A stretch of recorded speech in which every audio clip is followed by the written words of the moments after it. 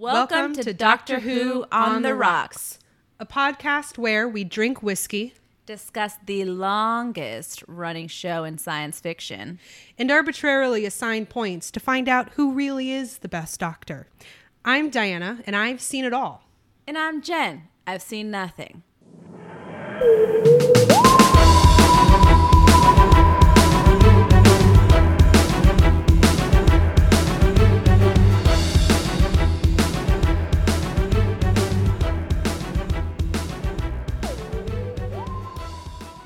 This week's story is The Underwater Menace. But first, let's get to this whiskey of the week. Yeah.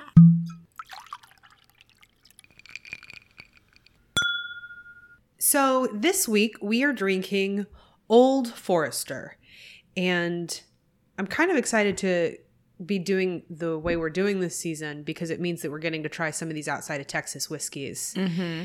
And I picked Old Forester because Jackie Zykan is the master taster at Old Forester. And so I definitely am kind of blindly Googling like women in whiskey just because I kind of want a nice smattering. Yeah. And it's just always really nice to see the amount of women that are out there. Doing definitely could be more. Mm-hmm. Would love to see it. That's definitely not like 50-50. But she's also really cool because her background is through chemistry and biology. Fun. And that's how she got into mixology. Which Yeah, I love. it's truly an art. Yeah. It's truly an art. And there's so much science behind it. And that's what I really love to see with a lot of the people that we've kind of talked about and gotten to know through these whiskeys is that a lot of them have these like science backgrounds and got to whiskey through science. And I think people forget that, like, I have a friend that I went to college with that was a science person, and she was with breweries for a while. And so like science doesn't have to be, in a laboratory. Microscope, lab, white coat. Yeah. It could be unconventional. Yeah. Get into science, folks. Science is cool. All right. So, yeah, she's pretty cool. Now, have you ever had Old Forester? Never. This is a pretty big deal brand. Never.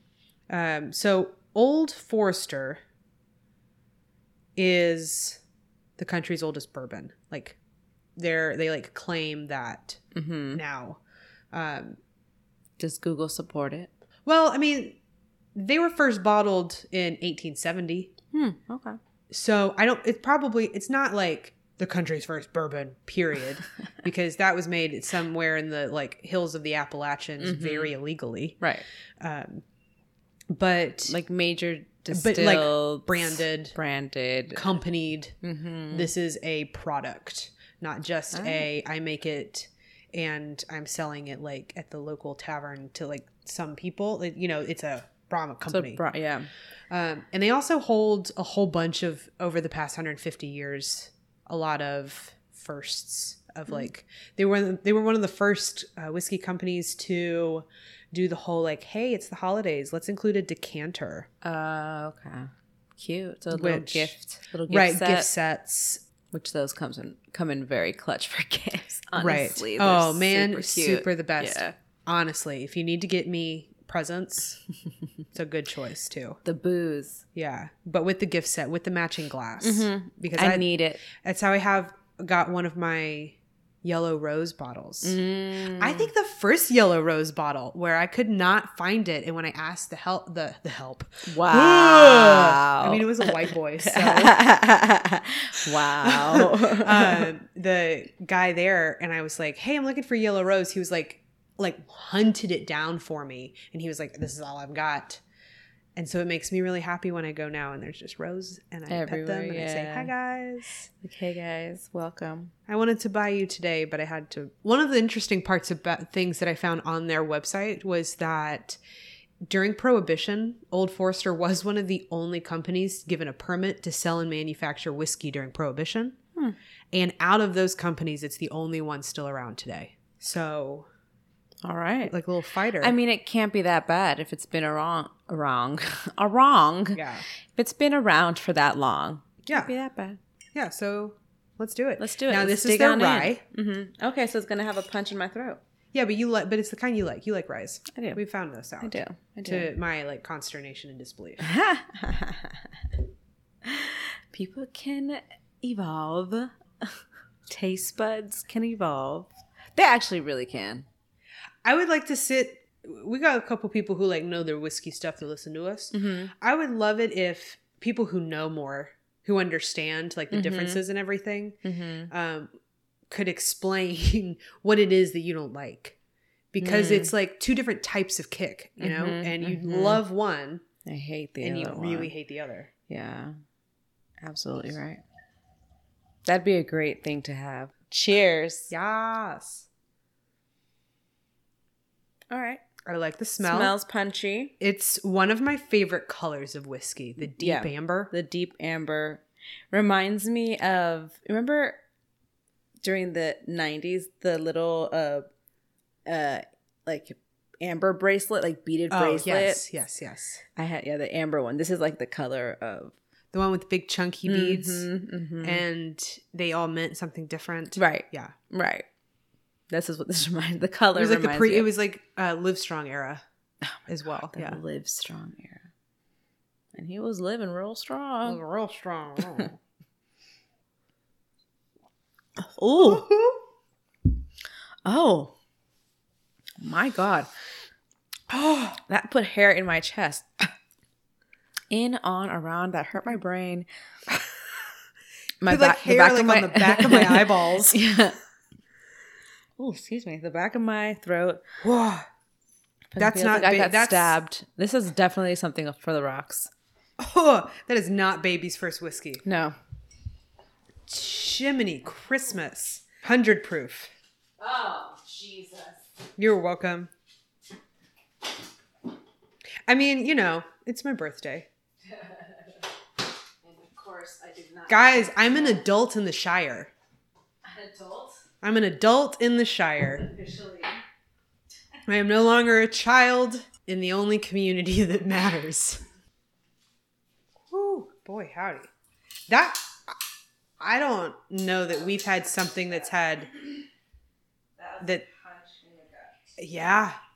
That might be the strongest initial reaction I've had to any of them that wasn't just like, this is terrible. Because it's not terrible. Definitely not terrible, but it's something you definitely have to slowly sip on because it's fucking outrageous. It's got the same kind of, I need patience to consume it that like a good tequila does, almost. This still smells very strong, and I'm a little intimidated. Your first reaction? It punched me in the gut. Same. Like, I'm only starting to feel better. Normalized, yeah. Like, I'm afraid to drink this. Yeah, same. The back of my throat, it really hit the back of my throat hard. So, I can still feel it, like, remnant. I have around my remnants of it. I need to, like, drink water. Yeah. I dare say I don't want to really experience that again. Not that. Like, it wasn't bad. It just was surprisingly strong. I wasn't prepared. I was not prepared. I was not. What is it, 100 proof you said? Yeah. Yeah, I was not prepared. And we've had, like, that's pretty medium. Right?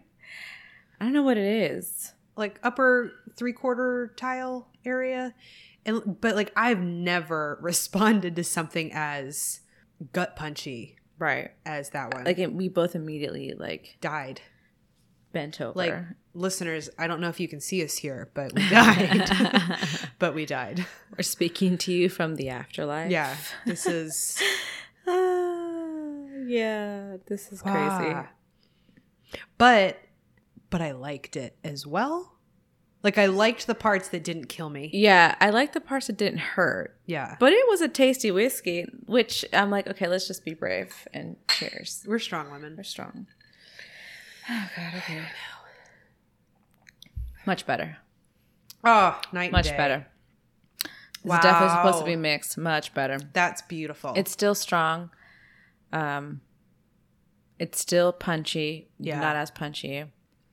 But in a not growing ice. hair off the back of my eyeballs kind of way. It's in a yes. This is one of the reasons whiskey. I like drinking whiskey is for this punch. This is whiskey. That's beautiful. That's why it's been around for so long because it's deceiving. Yeah. Deception. People that like it strong can have it strong, and then it's good for someone who wants it neat. Yeah, because that was a gut punch. Mm-hmm. For sure. 50% alcohol by volume. Wow. That's a lot of alcohol. This glass is my only glass. This is, oh, wow. You are not kidding. Like maybe not even this full glass. Yeah, like maybe we should like siphon off the top. And, right. Go give it to the kids down the street. Right. Yeah, this is a lot. Yeah. Just kidding. I wouldn't do that. No. Cheers. Bottoms up. We're going to do this. No.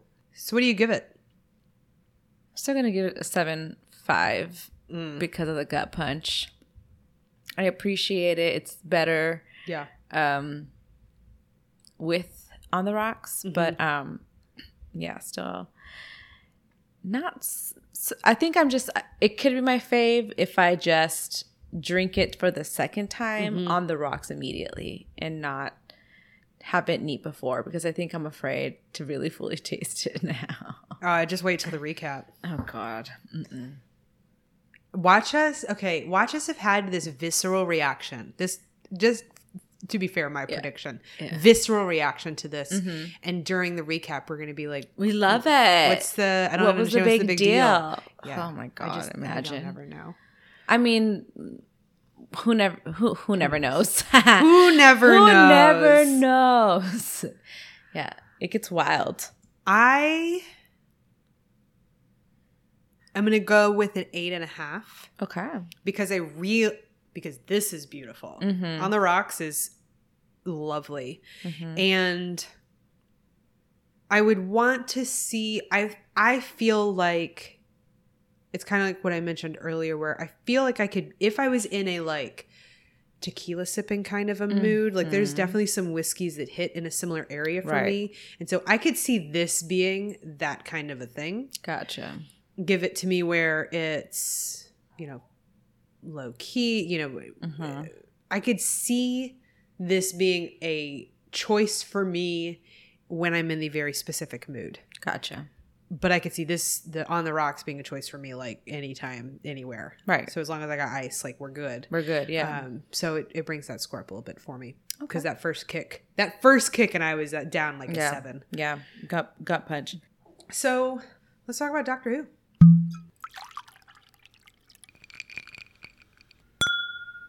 So this week we are discussing The Underwater Menace.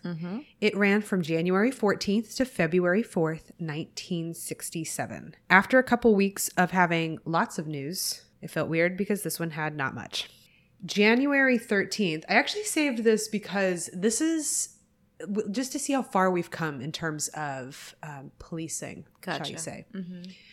So January 13th, 1967, members of the New York Police Department saved about 300 sleeping residents of the Jamaica section of the borough of Queens, running from house to house in the 20 minutes before a natural gas explosion leveled houses and started a fire that eventually destroyed 22 buildings. The NYPD was alerted at 5:11 in the morning, and as the underground gas lines exploded at 5:30, only 4 people were hurt, none seriously. Wow. That sounds like it was like the end of the world, but only 4 people got hurt. Really stressful, high stakes. That is crazy. And they did more than read the newspaper standing in front of the buildings. Didn't wash their hands while they watched buildings explode. Oh my God. Wow. January 15th, the first Super Bowl is played. Okay. Who were the teams? And you're like, I don't know. Some overpaid group of people that plays football versus another overpaid group of people that plays football. A group of men versus a group of men. With a lot of people in charge that are probably taking advantage of like black bodies because that's what the football fucking shit is. Back on positive news. January 27th, the fire on Apollo 1 command module kills 3 astronauts during a launch rehearsal. Great. Space stuff is either really, really sad or really, really exciting. There's no real in between. No, not a whole lot of really in between. And on February 3rd, Purple Haze was recorded by Jimi Hendrix. Ooh. Okay. Look at that. We're in the Hendrix era. Hendrix. Okay, so this story was written by Jeffrey Orme, and Jeffrey is spelled that cool way with the G-E-O. With the G. And directed by Julia Smith. Our story editor is still Jerry Davis, and our producer is still Ennis Lloyd. Do any of those names mean anything? No. I mean, no. Sure. That's fair. All I could get about our dear old friend Jeff was that he was a prolific writer. Like, Wikipedia is like, yeah, he wrote a lot of shit. Right. He seemed, from what I was seeing, he seemed like he was kind of like a BBC staff writer. And so he just kind of like pitched scripts all over the place. Gotcha. And a whole bunch of them got picked up. Like, prolific as fuck. But nothing that I had actually like seen. Yeah. Julia Smith also directed The Smugglers. Okay. And, did a much better job when it came to co-creating EastEnders. Oh. So we've talked about her before. And the other guy that helped co-create EastEnders was also in Doctor Who. Oh, interesting. Yeah. Okay. Over in the green room, we have Joseph First, who is Dr. Zaroff. Okay. The mad scientist guy, right? If nothing else, in the interview with Loose Cannon, he has an eye patch. Oh, wow. And it's completely uncommented on, and I love it. Because he's just like sitting there, this old Austrian man like rocking an eye patch. Yeah. And no one's like, what happened? Yeah, no. I even like when I went to Wikipedia, like to go do some research, I fully expected somebody to be like, he got like harpooned in the face or something. Yeah. No mention. No, like if he was sick or like got a car accident. Nothing. It's just, okay, he now has an eye patch. Yeah, one of the first things you learn about Sammy Davis Jr. is he was in a car wreck that made him lose an eye. But like, not Zaroff. Wow. Just rocking an eye patch. So maybe he was just doing it for the look. I don't know. Maybe it was his steez. Yeah. It's his aesthetic. Get off his case. Good for him. No, I loved it. It was great. Sitting there rocking an eye patch. He was Austrian. Mm-hmm. So the accent was authentic. Mm-hmm. I thought it was funny that reports around the time thought it was like a English bloke putting on an accent. But it's actually, because even when I was watching it, I was like, this sounds almost like too spot on. Right. Turns out it was just, an actual person from the actual country. Yeah. Funny how that works, And my brother made an appearance watching this one of these with me. Okay. And his first response was that he was giving very Gene Wilder from Willy Wonka and very specifically Young Frankenstein because he wears that like white lab coat. Right. And because I know that one of the things that I will have to do at some point with you is force you to watch this movie. But I don't think you'll regret it. That's Gene Wilder and Frankenstein. Yep. You see? Definitely, very much so. Yeah. I thought I'd seen the face before. No, it was almost distracting the whole time because I was like, this is very much feeling like Gene Wilder. So Colin Jevons, who played Damon, was in the 1981 TV production of Hitchhiker's Guide to the Galaxy, which is the best book of all time. That's a good one. And have you read it? Okay. Oh my gosh. Jen is going to finally know a reference. Hitchhiker's Guide to the Galaxy was a failed Doctor Who script. Really? Mm-hmm.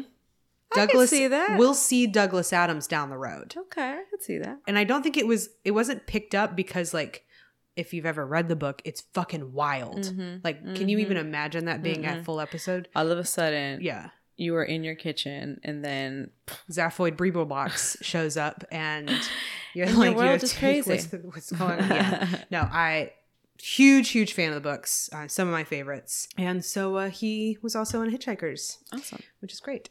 Noel Johnson, who played the King guy, was a pretty famous radio voice actor from the 1940s. Oh, okay. Like one of those where like, was a pretty well-known character. So some of the parents may recognize the voice. Yeah. Tom Watson, Ramos, the priest that ends up helping them, that does the change. He's notable partially because he has a really impressive resume. Like it kept just being, I wanted to watch that, or I know that one, or like it was just, or it sounds really good. A bunch of Sherlock Holmes kind of stuff, and like just a cool sounding. Like it sounds like he made interesting choices for his career and didn't just pick like random NCIS things. Law and Order, NCIS Law and Order. Right. Zed Cars, that kind of thing. Right. I thought it was also really funny because the episode wiki is where I linked all these actors just to get some brief information. And so the episode wiki links to Watson, but Watson's page does not make a single fucking mention of Doctor Who and does not link back at all. So I'm almost wondering if it's not the same guy. Because there's some random Doctor link. Who is kind of one of those like, you might you put it in your bio. Right. You put Doctor Who in your bio. At this point, yeah. You want to put it in the bio. Yeah, so, the drama. Right. Wikipedia drama right I know, here. Right? You heard it here first. Whoa. Exclusive content. Wow. Peter Steffens, Lolam the High Priest, the one at the end that's like, Yeah. That was... That's really how he was. Yeah. He was also Billy Bunter in The Celestial Toymaker. Okay. Right? Yeah. You can see it? He looked a little... Yeah, I can see it. Okay, so production notes. Buckle up. So they picked up the script Okay. to make it, and then they tossed the script for being too expensive. Okay. Then they got a new writer, and he got too sick to finish the work, so they were like, oh, we need to go back to the Underwater Menace. But at that point, which is about a month before it goes out on air, they get told, surprise, y'all need to work Jamie Fraser into this whole episode, because we just decided to make him a companion. Wow. Have fun. Wow. So they actually only recorded like a week before it went out, because they had to like do all these rewrites and then shove Jamie in there, which is I think why he's kind of just in the background. Yeah. Now episode 2 was only discovered in 2011. Oh, okay. I appreciate that it was discovered, because that made this one so much easier to watch. Right. Yeah. And there were bits and pieces as we were watching that, for example, at the very end when Zaroff drowns, and all of a sudden you had that clip of him drowning. So that's because in other countries, especially Australia, they would censor the episode before they put it on air. So they would cut those bits out. And those bits are the bits that survived, which to me is the karmic retribution of censorship. Right. Is that the episode is gone. Right. The only thing we got is the censored shit. Because y'all decided. Joke's on so, you. like, I guess thanks, but, like, also. Also, why would you keep the Look what censored shit? It was that bad, you know? Right? Like, how are you going to destroy the episode but keep the censored shit? right. It's not like you're going to give it back, When I, like, cut the part off my food that I don't like, it's not like I set on the counter and go, this was going to be useful later. Right. I throw it in the trash can. Exactly. Wow. I thought that was funny and is a really good indicator of why we shouldn't censor things. Amen. Ding. Karma's a bitch. Yep. That's true. So, what are your first impressions? First impressions. I do have to say I enjoyed the episode. Even though they were the last episode, the fact that there was more, more of the actual footage and getting to see the second Doctor in action was really cool. Yeah, I also got to appreciate how thin Polly's eyebrows really are. Right. Yeah. I used to think that was just because it was, terrible, like clips were saved, but no, they're really that thin. It's really thin. Yeah. Yeah, that was definitely an era. It was a look. Very 2000s. It was a look. Yeah. Well, I love it. I'm a little biased because I really love Atlantis, but I loved everything about it. I wish we could find the first and the last because I think the costumes are wild. Yeah, they're really nice. And incredible. And like I can see why this episode would have been too expensive because like they went all in. Right. And then the beautiful like dance break in the middle. Oh my God. And so I'm just going to take this opportunity to just put out there through this podcast medium that I will not tolerate, listen to, or give a platform to any kind of hate against these fish people. I love them. Honestly, favorite scene of the story. I love this kind of weird ass shit. It was like synchronized swimming. Man, but like on wires. Right. And it was so fucking weird.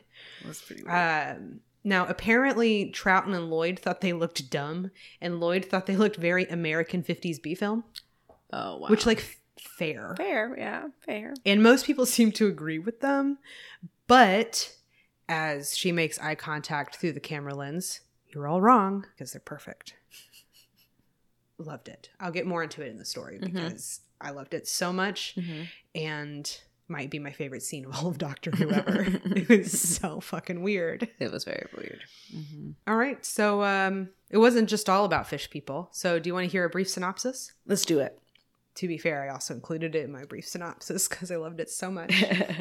So Doctor Who finally tackles the what ifs of Plato's Atlantis so they can put Polly in an Esther Williams costume and have a nice underwater on Wire's ballet section in the middle. It's very Oklahoma of them in a mad scientist kind of way. Pretty much sums it up. So let's get into some TARDIS points. Let's do it.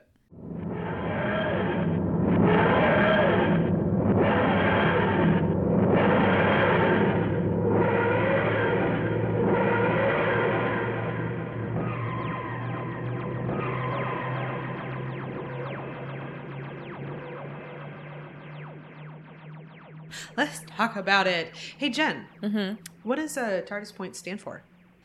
Terrifically arbitrary rankings determined with intoxicated seriousness, which is what is about to happen. Meow. Wow, guys. All right. So let's talk about 2. How do you feel about the Doctor? I like him more and more every time. Every time. He's right? great. That whole little... Did you ever watch Mad TV growing up? Yeah. I wasn't allowed to, but I did. So do you remember that character Stuart? Oh, where he was like, like that. Yeah. So the doctor cutting the light. Yes. And he was like, he gave very much that Stuart energy in that scene. Man. So I was like, oh, flashback to Mad TV. But I loved him. I loved him this whole time. He was great. I was almost mad that we get to see all of this and know how much of it is missing. Right. Because Patrick Troughton is a comedic genius. He is. However you feel about the Doctor and how he's manifesting, Patrick Troughton's got him on the tip of his toes every time. Right. Like he understands where he's going with this Doctor. It's so involved and he does not let second of space breathe. I feel like we kind of had a lot of that wait to talk acting. Right. Which is a very traditional style. Like, I get that. And that's a style. But Patrick Troughton knows how to fill the space. Right. And fill these moments where, like, I'm mad we don't have all this footage because I just want to watch him in the background. Right. I just want to see him. I just want to, I know he's poking shit and he's making faces and he's doing all of this stuff. There were so many moments where I was like, thank God we have this so that I know he was doing that over there while all this action is happening. Right. Because otherwise we just wouldn't know. Right. I loved him. And I loved the way they were dropping in the science lessons. This story. It was fantastic.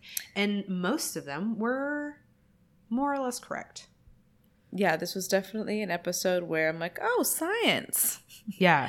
Oh, this was an educational show. You know, like that's what this is. It's not just entertainment. You know, it started off as an like educational TV show. Yeah. No, I loved that they like popped out and he was like, ooh, it's the Miocene, because my nerd brain went, who picks the fucking Miocene to be your reference point? But like, okay, fam. Cool. You know, and they were only off by like 2 million years. Right.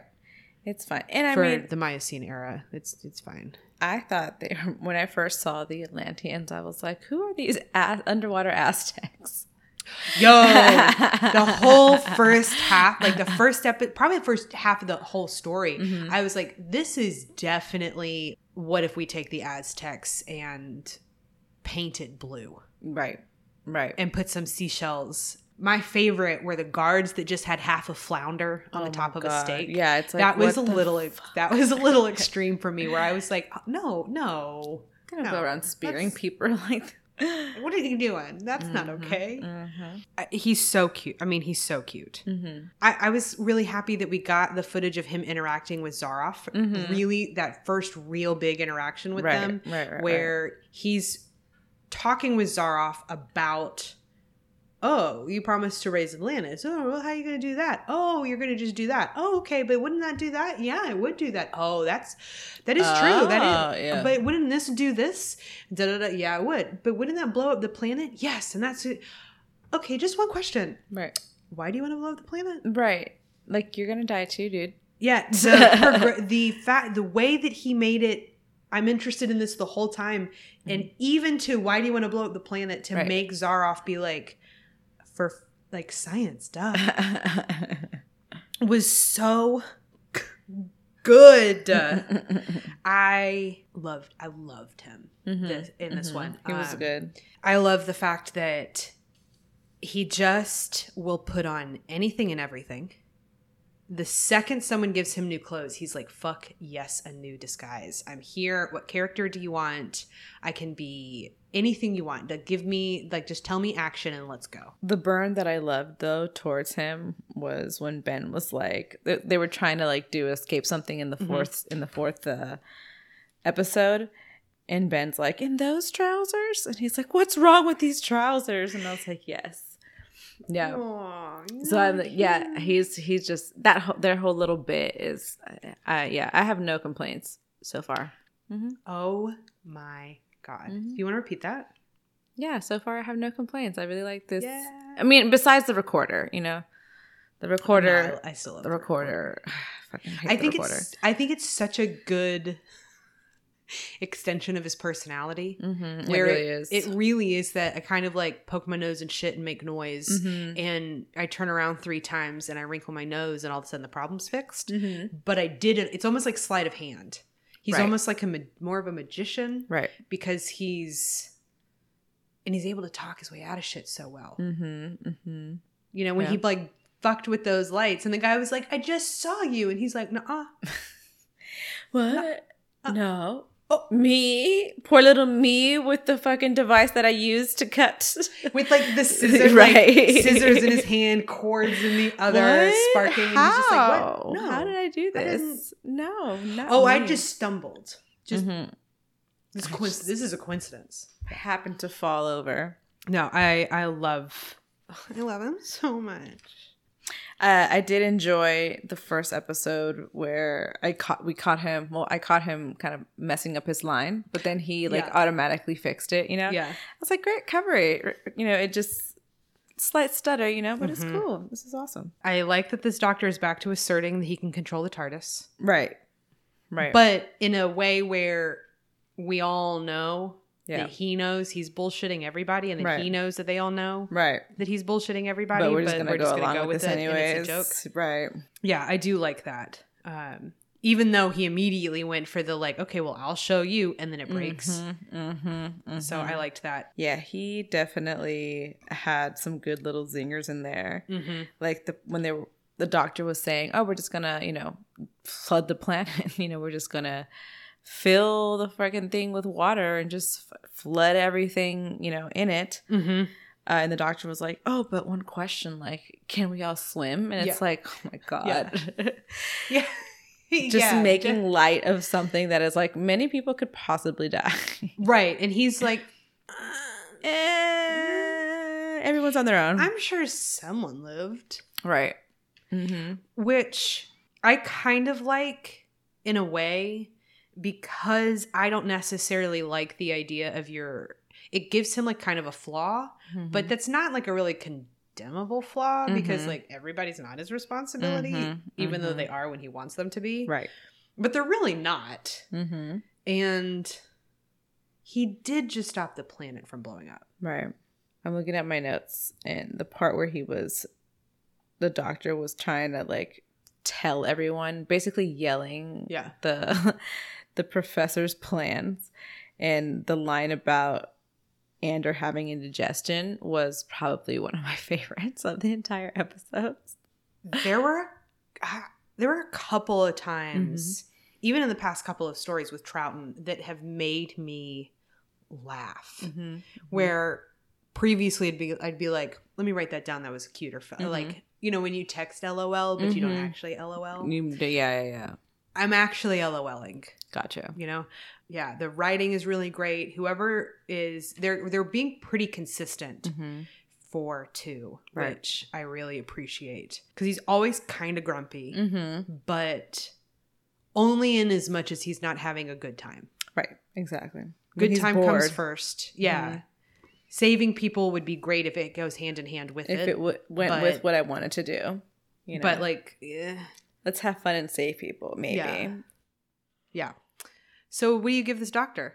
I'm going to give an 8.6. Wow. 8.6. Yeah. I was thinking a 9. Mm-hmm. Mm. I feel like I can't give... I feel like I would give him a full 10 if we had all the episodes. Yeah. I also understand that he's probably getting a 9. I'm feeling this much some kind of way for him because this is the first time we're properly seeing him. Mm-hmm. Okay. And so it's all kind of beginner's luck. Yeah. So like maybe, we'll find that this is actually a pretty standard story for him. But because he doesn't, I don't actually like him more than I have in his past stories. But getting to watch him be the doctor instead of just hearing him, because in this we truly get to see how much of a physical actor he is. Right. Definitely bumps that score up. Yep. Definitely the voice acting plus the body acting make this character amazing. Yeah, definitely. 2 is definitely my bias right now. Okay. I'm assuming it's also yours. Out of 1 and 2 for right now. Yeah, for right now. Yeah, definitely not Hartnell. Hartnell is no. Bias my ass. Okay, so how did you feel about Ben? Ben came through. He definitely. I love how now he's so calmly explaining to Jamie at the very beginning, like, oh yeah, this is what we're doing, and this is what he does, and this is what he does, after being the main one who wanted to like fucking leave every single time. He does kind of push the plot a little bit with like the minor people, and he's also got a little bit of his smartness in there by like, doing the whole voice thing with tricking the people that thinking it was Andor. For sure. Very Wizard of Oz vibes. Yeah, very much so. Having that zinger about the doctor's pants and basically just like calling the doctor out when the doctor wanted to go back to save the professor, and he's like, nah fam, did you just see we just went through all this trouble to make sure his ass remained here, and now you question that? Nah bro, like we're fucking leaving, we're going. I'm not dying for this. So I liked him this episode. I didn't dislike him this episode, but I wrote 2 lines about Ben over 4 episodes. Oh wow! I don't have any complaints about Ben, but I can definitely feel where they split Ben to make Jamie. Definitely, which makes me sad because Jamie I liked more because we were being introduced to his character, right? And Ben was our constant. He was the explainer. Right. He was the pusher. He was the good old Ben, old reliable Ben, which he always is. And he was no different this episode. But he was also just not exciting, right? Because I think they gave a lot of that more to Jamie. Yeah, just because like why wouldn't you? Because it's his first episode. Yeah. So, I didn't dislike him. Like, you're feeling meh about him. I liked him getting to bro around with Jamie a little bit. I liked because his relationship with the doctor is so, friendly, antagonistic. That it was kind of nice to have him in, like, he wants in Polly's pants. And now he's got somebody that also wants to get in Polly's pants. And instead of, like, fighting about it, they're bonding over it. They're bonding over the fact that they both want to get in her pants. So, what do you give Ben? I'll give him a 7. I feel like that's fair. That's right, because he was fun. Yeah. He did his part. Yeah. And he was still engaging, and I still liked every moment he was on the screen. Didn't hate it. I didn't hate it, but there was just nothing that made this. This isn't a... He was more than average. Yeah. This isn't a, let me recommend this story. Ben right now is, I would recommend this companion. This is not a, I would recommend this Ben story. Okay. Yeah. So I feel like 7 is a good number. Yeah. Which brings us to Polly. How do we feel about her? Ugh, she became so weak. screamy and just so just reverted back to what Susan was, it was really disheartening to say it, that she just became like all of a sudden she just lost all her wits about her. Oh man. And it's like the one sad part about getting the footage back is being able to watch how much they never hold her down while she screams and cries about being turned into a fish person. Like, they started off strong by her identifying the year of the bracelet, and then it just went downhill from there. I wrote, if I've learned one thing from Classic Who, it's don't pick up the fucking bracelet. Right. Or go into the fucking cave. Right. I mean, like, go into the cave. I'd go into it, but at this point, don't pick up any bracelets. Picking up bracelets is like the kiss of death. Don't pick up any bracelets. Your character will be ruined. She immediately gets kidnapped. She's the one that's going to have, I actually thought was very interesting, because in the wake of everything that's happening in the world, because she was getting medical procedures against her choice. Right. And didn't have any like physical agency, which I thought was something that was actually like an interesting subplot through all of this, was the fish people. Thus my stance for them at the beginning. This is a fish people friendly podcast. But then at the end, that weird screaming thing that she did at the end, where she lost her goddamn mind. In a way we've not ever seen. It reminded me of Barbara at the end of the first episode of the Daleks, where the Daleks like coming at her with the weapon in her face, where she doesn't know that 10 minutes. Yeah, it's like that episode of Austin Powers where the car's running over the Stewart character. Yes. Very that, except that I think this was worse. Yeah, they really did a number on her. Really bad. The only thing that I really liked with Polly was that they let her be real multilingual. Yeah. In the middle, she's like, "Das sprechen what do Deutsch?" You know? Yeah. What is it? What do you speak? Yeah. I can speak. Let's do French. Let's do German. Let's do English. Try it all. Yeah. Which I appreciated, because even if we're going to be Eurocentric, at least it's multilingual, because it's hard. That's not easy. Right. So I did love that, and that's it. Yeah. That's about it. There's really no. I give her a 4 for being multilingual. I won't go that low. I'll say 5. Okay, that's fair. I'll say a 5. All right, let's talk about Best Boy Jamie. Best Boy James. He really just meshes well into the group. Doesn't he? Yeah, he's very charismatic. Even the acting, like when I got to see him kind of be in person. He took the explanation of time travel in stride. Yeah. He is very much like, I don't fucking believe you, but okay, I have no choice to believe you. I know. What the fuck ever. Let's go. Yeah, I guess that's what we're doing. Yeah. Cool. Yeah, he was very charismatic.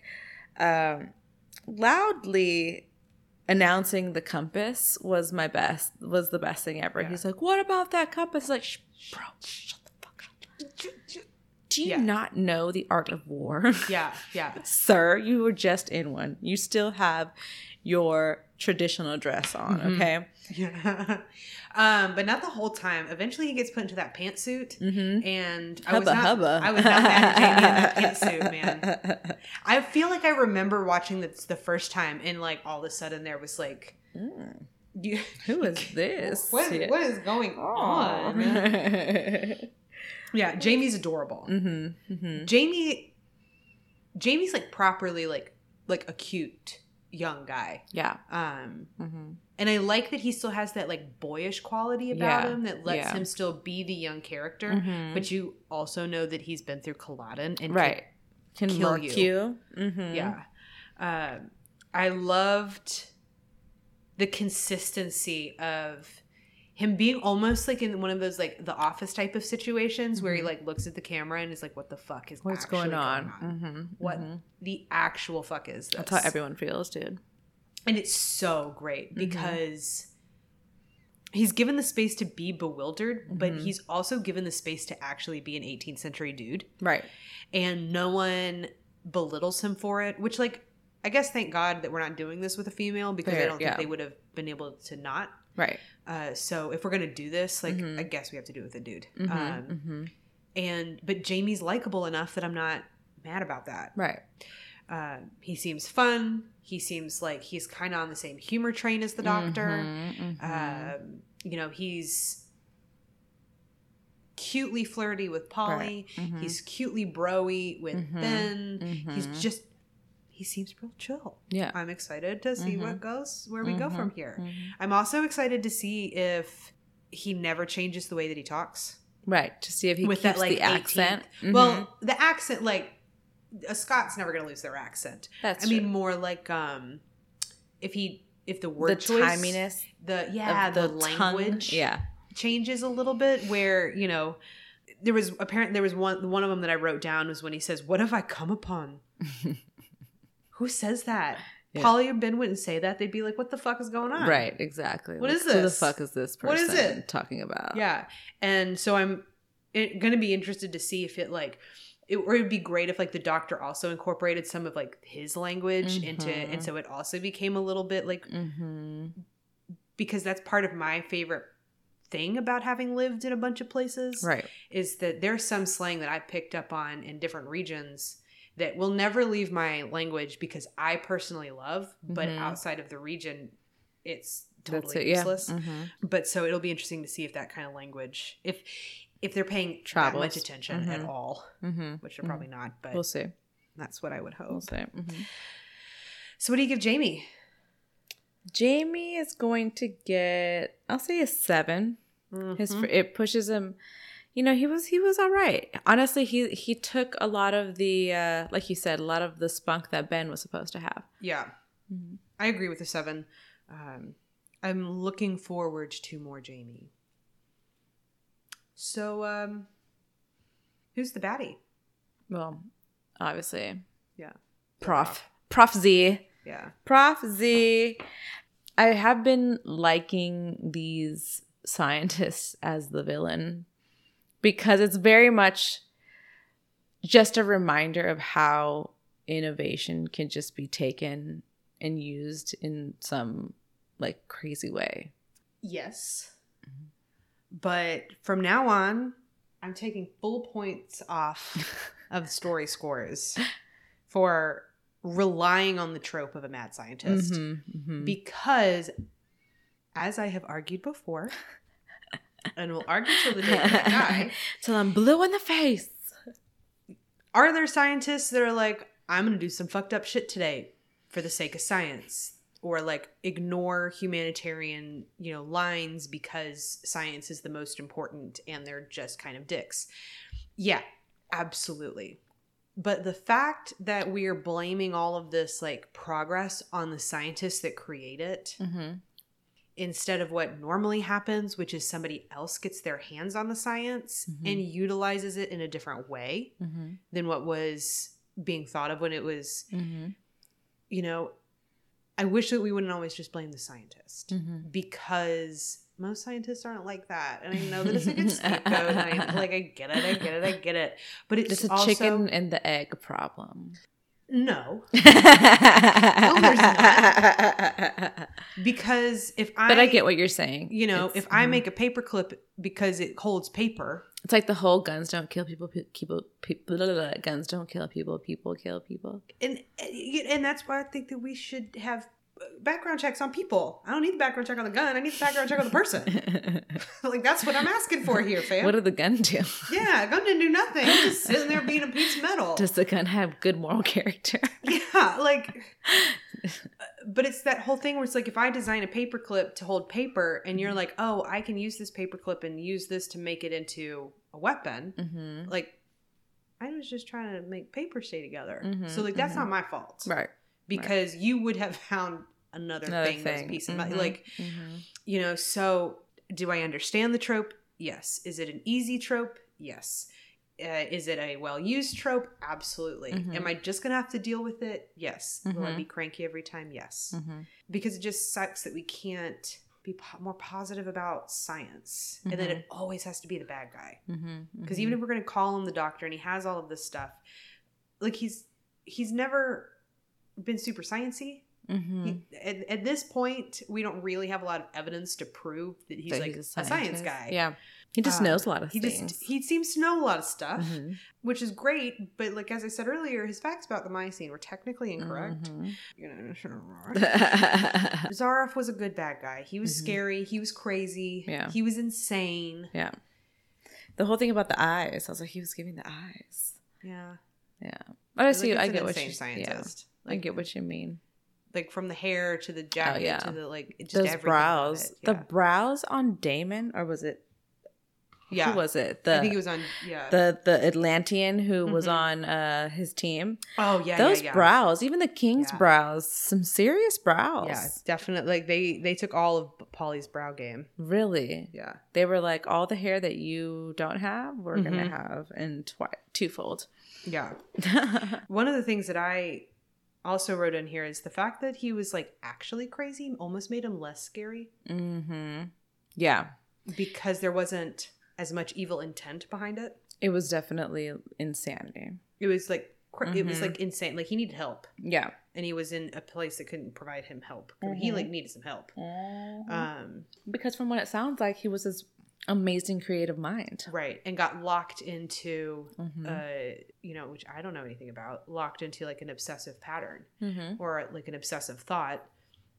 And if you don't know that you're like that, or don't know that that's a part of like how your brain operates, like to get stuck into one of those is really scary. And instead of being afraid, he like rode it hard, which can be really dangerous for both him and everybody else, as we saw. Right.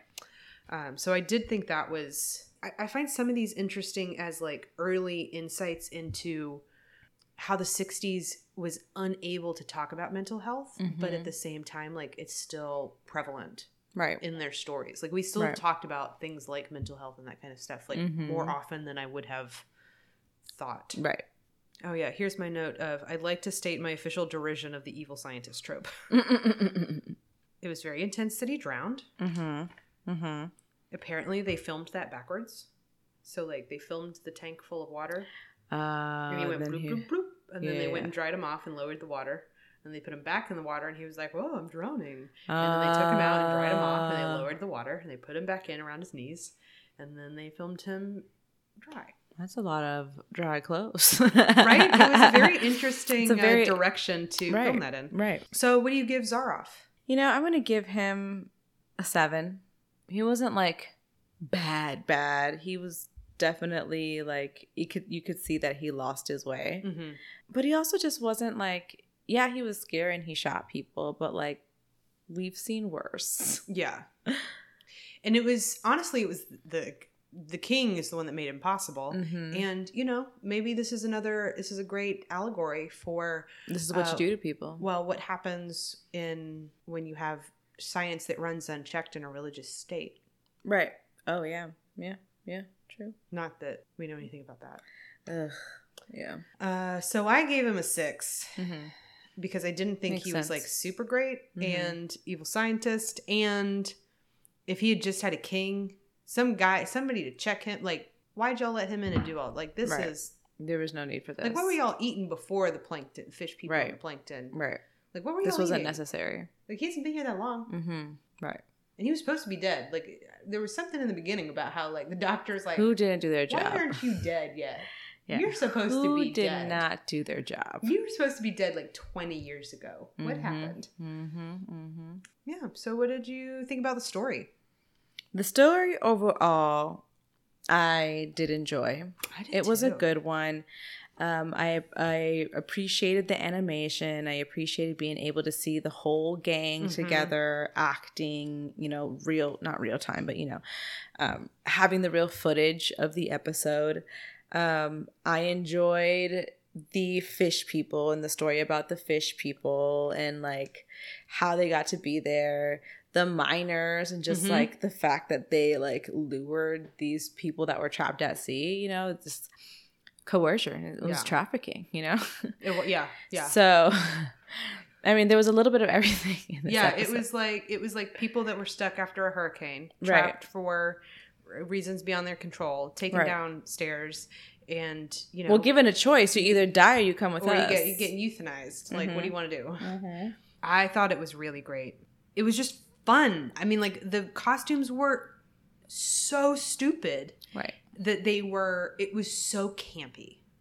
And I'm a big fan of camp. It definitely reminded me of like a challenge on RuPaul's Drag. Like, some of those scenes were very like challenge on RuPaul's Drag Race, right? You know, you have early days. Yeah, you know, you go down to the beach and you only have shells. Now make a look, which would cut the shit out of, like, being covered in that many pectin, you would get that's shit a lot cut out of you. Like, I've been stabbed by seashells before, and it's like it's they're sharp. Yeah. It's for a reason. It's defense. Right. But the looks were stupid. Therefore, I loved them. This was such a good example of like shitty sci-fi that it's just shitty in all the right ways. Where, I mean, even the fish people, which crowning moment of the episode was those fish people being aghast at our like Dumb and Dumber group, like the miners, the Irishman and Latin boy, right? The random dude, yeah. Those big old black eyes, yeah. And one of the things that I liked most was like the downturned mouth, the oversized downturned mouth that they painted on them. It was one of the best. Those motherfuckers look like deep sea creatures. Like I'm weird. I have a background in marine biology. Deep sea creatures are some of my favorites. Like, I'm a big fan of the blobfish. There's some pretty good ones down there. If you tell me that they were not some kind of like sparkly blobfish, like, or a snailfish, or one of those where you bring them up and all of a sudden they just go moo. Right. And like, they're just, you know, instead of being buoyant to just moo to the, or like a Goliath grouper. Have you ever been to the aquarium and seen one of those? No. Fortunately for you, I can. Let's see. That's a Goliath. That's a Goliath Reaper. Oh, wow. That's fucking huge. Oh, he's massive. He's like the size of Bo. They're massive. They're huge. But you get that like huge beady eyes and like that. Right. And I rewound to watch that drug trip of a ballet underwater scene. Just so good. I giggled the whole time. It was so bad, but it was so good. The way that their like bodysuits were like pulling up from the wires, and that to swim, they were doing a lot of like this like jerky arm movement, but their legs would just be stick straight. Oh God! And like being pulled down with the gravity. But they're supposed to be swimming, like. But there's no. It was so good, but so bad. Every moment I loved. Anything else? No, I think we're good. I think we covered it all. Honestly, I haven't had an episode with this new doctor that I have not liked yet. Yeah, it's been very good. I can dig it. So, what do you give this story? The story I will give. I'm gonna give it an 8 because of the fisherman. I'm giving it an 8 too. 1 minus point for the science trope, the evil scientist trope. And then I also wrote down in here at another point that they had him walk into the scientist's lair and he had sharks swimming in a tank to show that he was evil. And sharks aren't evil, they're really cool. So they also got -1 point for maligning sharks. I don't give a fuck about Shark Week. Shark Week can go fuck itself right in the ass. Shark Week is a blight upon society because it was the source of the fucking Megalodon documentary. And they glamorize the aggression of sharks, which is a damn shame because there are some really fucking cool sharks out there. Go look up cookie cutter sharks and goblin sharks. Cookie cutter sharks? Yeah. Their little jaws come out and like they go down mostly towards whale falls and they'll latch on and their jaws come out like it's like a melon scooper right out of the side of the dead whale. And whoop, and so you can know that they've come around because you can basically see like little melon balls scoops out of the size of the bodies. They're really, they're so cool. There's the Greenland shark that never swims faster than about 6 miles an hour because it's so fucking cold that they can't expend that kind of energy. Okay. Every single species of them have been found with parasites in their eyes, rendering them blind. Every single one. But one of them was found with a seal in its stomach. What? So at some point, these blind, slow motherfuckers can catch seals, and we have no idea how because it's never been witnessed with cameras or like nothing. They're crazy. They're so cool. Those are the ones that people in Iceland, Greenland, yeah, I think it's Iceland though. Bury them and like ferment them for like 6 months before they eat them. It's apparently a very intense experience. Okay. Yeah, but sharks are so cool. They're not bad. Also, they don't think humans taste very good. They think we taste yucky. See more for details. But none of that matters except that sharks do. If we get rid of sharks, if sharks die, the rest of the world dies because they are a very important apex predator. But that's not for this podcast. The only thing that matters in this pocket corner of the universe is, was this story neat or not? I would say neat. I would too. I think a lot of that, kind of like what I mentioned before, I have a feeling a lot of it comes from the fact that this is the first time we're getting footage. Yes, because I have always, so far, I've been able to really enjoy episodes, even just with the voice acting. So then I naturally enjoyed this one with the acting and the voice acting, and being able to see how people saw it back in 1967, right? Would it be a fave if we saw everything animated? Right. I don't know. I can't say it's good. It's not mind-blowing. It's definitely... It's pretty recycled, honestly. It is. And the more you talk about it, the more I'm like, yeah, it really... This is definitely something that has gone on in history for a long time. Yeah, I don't know how it would feel if I saw the other ones animated. Like, I don't know. Right. I still don't think that negates the fact that I think that it's neat, because the truth of the matter is this is what we've got. And it is neat because it is some of the only footage that we have of Troughton. And especially from this, like, from his early days, you know, when we're first getting into the character. And, you know, we didn't have Jamie's first episode.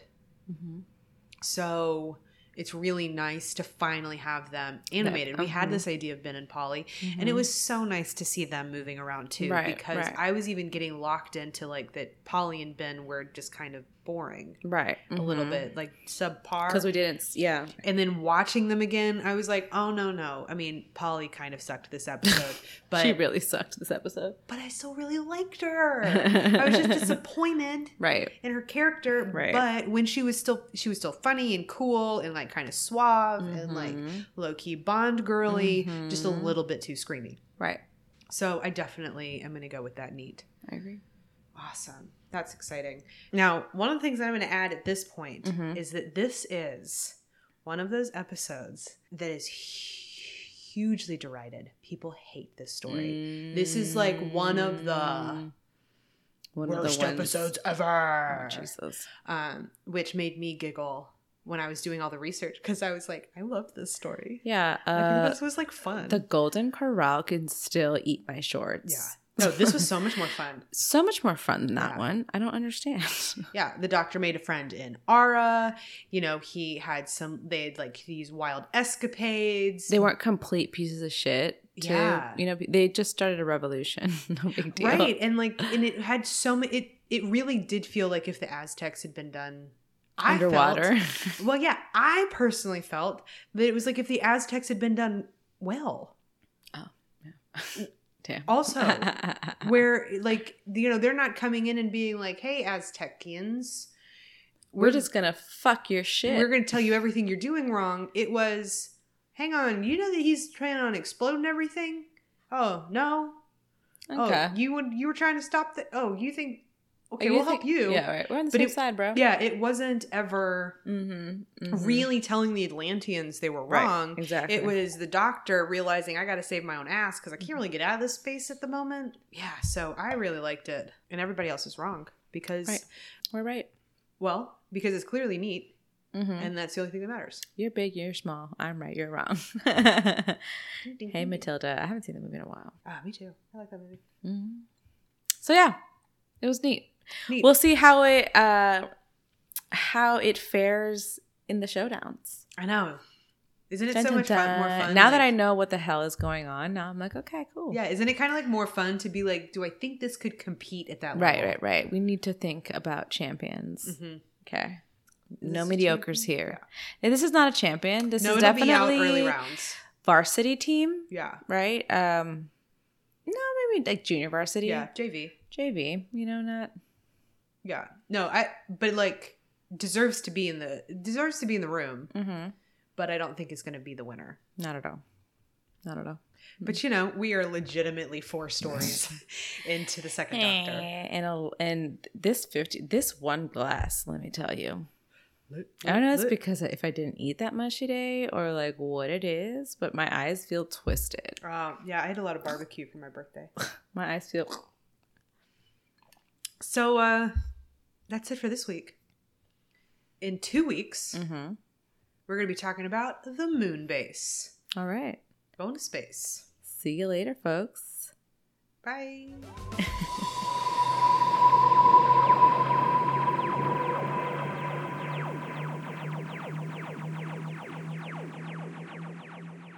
Thank you so much for tuning in this week. And we super appreciate every single one of y'all's support. We like you a lot. We think you're really cool and we appreciate you a whole ton. And if you have any questions, comments, or whiskey recommendations, you can find us on Instagram at DoctorWho_on-the-rocks. Or if you're old-fashioned like me, you can email us at mediaontherockspod@gmail.com. And don't forget to rate, subscribe, or leave us a review, or like smoke signals, or whatever you can do to help us. Paper airplanes are cool. Yeah, you can send us a message in a bottle. Hot air balloon with like a banner behind it. Whatever you... Oh, one of those fireworks with a message. Ooh, a drone display. A drone display. Advertising. That would be cool too. Anyway, or just tell a friend. Yeah. That would actually be the easiest easier one. And cheapest. Easiest and cheapest would just be to tell a friend. But anyway, you want to reach out. We love hearing from you. And we thank you for listening every other week. And we'll see you in 2 weeks. Bye. Cheers.